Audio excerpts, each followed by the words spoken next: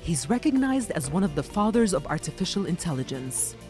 Yoshua Bengio's work in the 1990s and 2000s has contributed to the foundations of chatbots like OpenAI's ChatGPT and Google's Bard. Born in France in 1964, Bengio grew up in Canada, where he began programming at age 11, inspired by science fiction literature and TV shows. Today, Bengio is one of the biggest voices warning the world about the necessity of having control and regulations on AI technology. More than fearing machines turning evil, Bengio is more concerned about how humans might use artificial intelligence to harm others.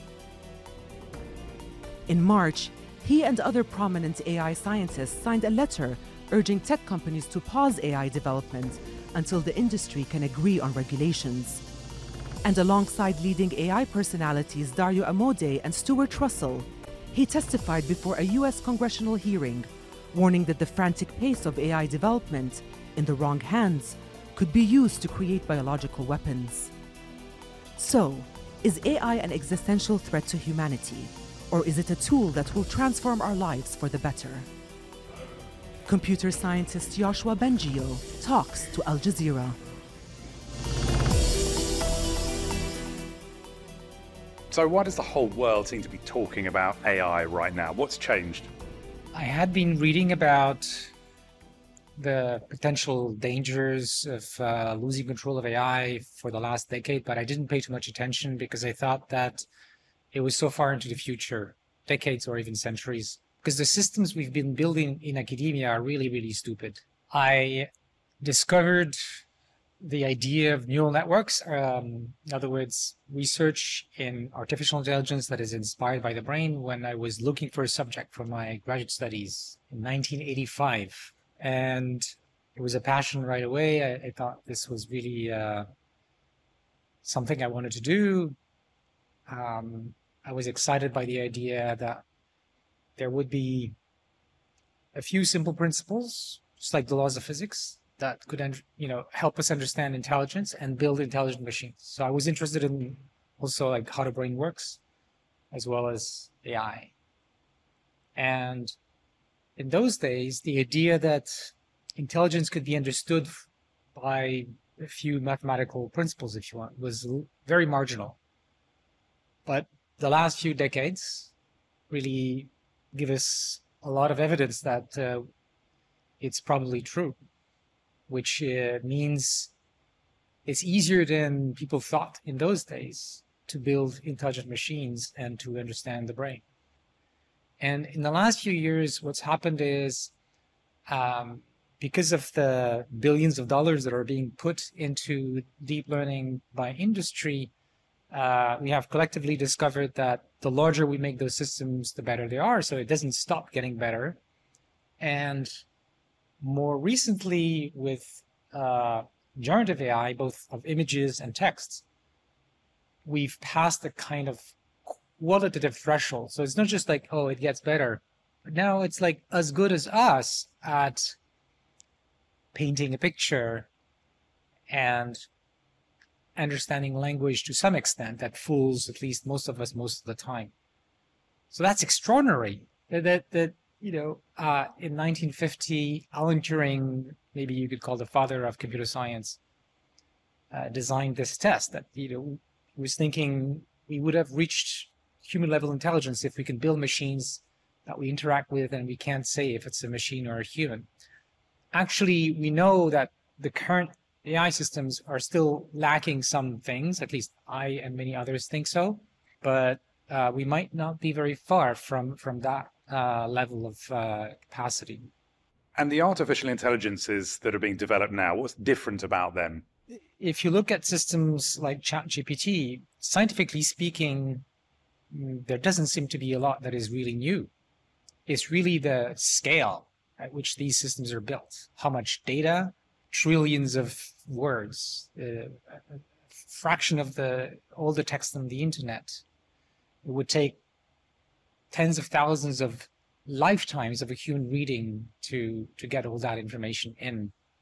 and the corresponding scale of these models with trillions of knobs that can be set.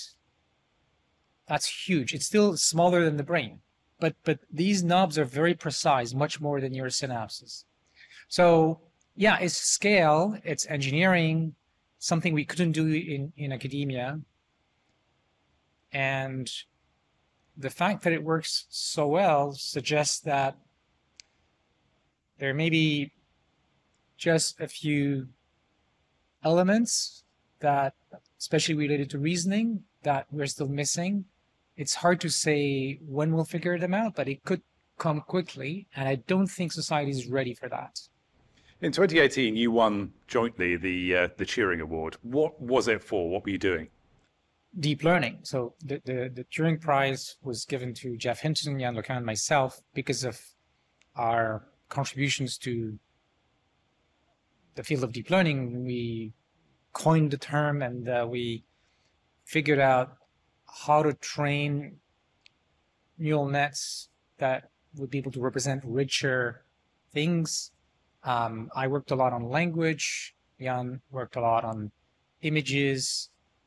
Jeff had some of the early ideas to train many layers of neural nets, and I eventually found that there was a simpler way using traditional methods with some little tricks. My group also found the method of introducing attention, which has turned out to be essential and really transformed natural language systems like the ones we see today. So would there be ChatGPT without that work? ChatGPT would not exist with the work we've done. And of course, science is the contributions of many, many people. It's engineering, it's scale, but it's also algorithms that did not exist 20 years ago. So in May 2023, you and about 350 other people signed a statement warning about the dangers of AI. Why did you do that? Early on during the winter, playing with ChatGPT, I started worrying that maybe we're not far, and what would be the consequences? And I started reading more of the research that's been done to study whether we can build machines that we will not lose control of, that we can control fully. And the horrible realization is we don't know how to do that yet, after a decade of research trying to figure it out. And I don't think we have another decade before we reach the point where machines are smarter than us. Maybe it's going to take more time, but at the rate at which we're progressing, I don't think so. So it's time to raise the alarm. We should have done it before, but it is ChatGPT that made it obvious for everyone, but also for scientists like me, and even for the people who have been in the middle of the construction of these systems, that we are at a point where it's urgent for society to think through and be wise about how we prevent catastrophes, how this is going to be used, for what purpose, how do we make sure it doesn't blow up in our face. What kind of catastrophes are you thinking about? I mean, there's already harm that's being done by AI because these systems don't do what we intend. This is called the alignment problem. And people have built systems that were intended to do well in, say, face recognition, but they didn't intend that they would behave badly on people of color. But this is what has happened. Now, this misalignment between what the humans want and what the machine does can actually get worse as the machines have more capabilities. Let me give you some examples from science fiction. Space Odyssey 2001, HAL 9000. It's smarter than at least on some levels, it's smarter than the astronauts that are there. And it has a mission, some military mission. And having such a goal means that it can't allow to be turned, can't allow that it be turned off. It wants to preserve itself to be able to achieve its mission. So when the astronauts think that there is something maybe going wrong with the AI and think of turning it off, HAL kills one of them and wants to kill the other one and kills the others. So as soon as a machine has self-preservation goals, and if these goals are sufficiently strong compared to other goals, then there's a chance that what the machine wants and that what we want, what we need, are not going to be aligned. And so long as this machine isn't smart enough, like, every living being wants to survive, but they're not smarter than us. But if these machines are smarter than us, then we are potentially in danger. So this alignment problem, we have it all around us. Companies making contracts with each other. We build machines that don't do exactly what we want. But when those systems become really powerful, this can turn really bad. Before we get there, there are other things that may be at least as worrisome, because they might happen before we even get that chance, which is humans intentionally using very powerful AI systems for nefarious reasons. So the example that was raised at the US Senate and that I've been also talking about is bioweapons. Right now, it takes a lot of expertise to design a new dangerous virus. So very few people in the world can do it, and the bad guys typically don't have that expertise. But you can interrogate ChatGPT or maybe the next version and get enough information that you would not otherwise have to design such dangerous pathogens. At least this is the path in which we are. It might be just a couple of years where this is possible. And the bad news is we don't really know how to design these systems to make sure they're not going to output things that could be dangerous, that could help bad actors, for example. It could help them with bioweapons. It could help them with chemical weapons. Could help them with cyber attacks. We can think of many kinds of scenarios. And of course, one thing that's worrisome, even shorter, is the next U.S. election or other elections around the world, which could matter, where it doesn't seem far-fetched to think that you take something like these large language models, state of the art, and you can just tune them a little bit, and it doesn't take millions of expensive machines of compute. You can tune them a little bit for a task like be a troll that's going to push the needle and change people's opinions just enough to win the election. Is democracy safe in an AI world? No.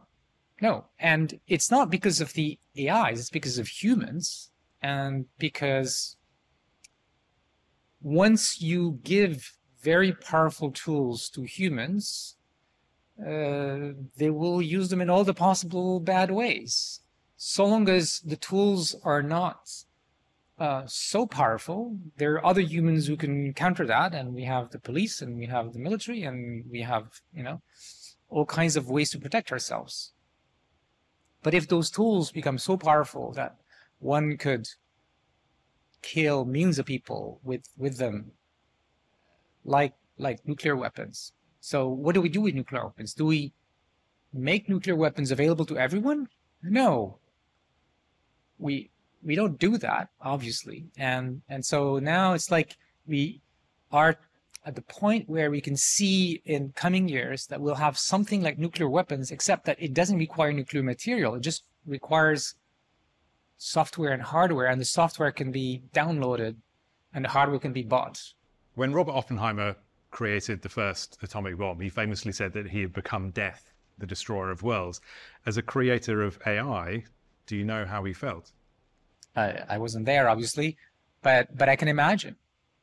And he and others, because it was a group thing, a community of people working together, really thought that they had to do it because they were afraid that the Germans would build a bomb and it would be worse. So it's not an easy moral situation in which they were. One thing that is interesting, and maybe there are some parallels, is that a lot of scientists, AI scientists, are now, like themselves, are now realizing, ooh, we have something more dangerous than we expected in our hands, and we have contributed to that. And what it means for me, and I think that's what happened with Oppenheimer, is we also have a responsibility to speak up and say, this is dangerous. We need to be very careful. And we can't just, go our usual ways. This is something that requires a wisdom, that requires a democratic discussion so that we take the right decisions. You spent much of your career developing AI. So do you have any regrets about the direction that AI has gone and your role in it? Well, regrets, maybe if I had known how things would unroll, I would have started thinking about AI safety earlier. But I didn't anticipate the speed at which things moved. So maybe regret is not the right word. It's more like I feel compelled to do something about it. I feel like people who understand how these things work have an extra duty to think about how we can, preserve humanity and democracy. So that's what I want to do. Let's talk about that then. How do we preserve it? How do we put the right brakes on and put the right regulations in place? So first, we need to hurry because, as I said, there are chances that these systems could be used as soon as in the coming year or two. And then as they get stronger, the danger grows. So what can we do? The most immediate danger, I think, is not loss of control. The most immediate danger are malicious uses. So we want to reduce the number of people who have access to dangerous technology. Frankly, I don't think that the strategy of making your trained models and code available to everyone is wise. At least there's a threshold where we should say, no, this is too dangerous. And I made like little calculations that say something like, if we reduce the number of people who have access to these systems by, say, 1,000 times, we can win almost as much in the probability of something bad happening. So this is the first thing we need to do. We need to control access. We need to have licensing. We need that the people who are licensed to operate these systems also have duties of documenting what they're doing and using tests to evaluate the potential harm, as well as what is it they're doing to mitigate those harms and potentially not be allowed to deploy something that could be dangerous. So it's basically don't release the code is the main. Well, that's the first thing, yes. But we also need to license the people and organization that are going to be developing these things. Can the big tech companies that are developing AI be the only ones to be overseeing it, or do we need government input? No, it's clear that it needs government input. I think what's going on right now in the US with the commitment that companies, some companies have taken is a good step, but it's good to the extent that we don't have legislation yet. We need legislation for a number of reasons. We need legislation because it has to apply to every company. We need legislation to clarify where do you put the bar, because right now it's just like some nice words, oh, we'll be careful. But no, we need some concrete benchmarks that say this you can put in open source because open source is a good thing, but this is too dangerous. Or this system could be exploited by terrorists, and so no, this is not acceptable. But this has to be quantified, and it's going to take some effort. Those companies are already building those kinds of tests, so it's not like we're starting from zero. But we need to to make that the same for all the companies, then we can't stop at the US. It has to be something that we do for the whole world, especially right now, the countries where there is capacity for large AI systems, notably China and some European countries, the UK, France, Germany, but ultimately every country, because if there are regulations in a few countries that say you're not allowed to do that, you can just, software and hardware is easy to move in a different country. And then computer viruses or biological viruses don't see borders, right? They don't just go through. So ultimately, we need international treaties with the international community coming and setting up minimal guardrails for safety for everyone. The other thing we need is research, because we don't even know for sure how to build powerful AI systems that are safe, that are not going to become autonomous by themselves, that can't be exploited for nefarious purposes. We don't know how to do that. There are different proposals, different companies do things, but really there's a lot of unknowns. And so what I've asked the Senate is we need to invest globally, could be companies, governments, some mix, at least as much on protecting the public, democracy, humanity, in other words, safety, as we are in improving the intelligence, the capabilities of these AI systems. And right now, it's probably a ratio of 100 to 1. So that's like the urgent thing that is an investment to protect us so that we can design the right regulation in the first place. And then the other recommendation I have is also maybe a little bit longer term, but even if we had regulation, it's not going to be foolproof. Somewhere, someone is going to do something stupid, maybe intentionally, maybe unintentionally, and we need to prepare for that. What kind of countermeasures should we start doing research on, thinking that there will be dangerous AIs with malicious goals out there in maybe a few years? How long do we have to get this right? Well, the problem is we don't know the rate at which things are going to progress, but we need to plan for the worst. And that could be just a few years, maybe 3, 4, 5 years. If we're lucky, maybe it's going to be 20 years, but I can't say. And we don't want to bet humanity's future or, huge catastrophes and, threatening democracy on, this scientist thinks it's going to be 20 years. This scientist thinks it's going to be 5 years. No, we have to, the stakes are so high. We have to invest in protection as soon as possible. Has this made you think differently about your research and the avenues that you want to take it? Yes. And I'm not yet completely sure what I should do, but I'm sure I need to change my path, my research path.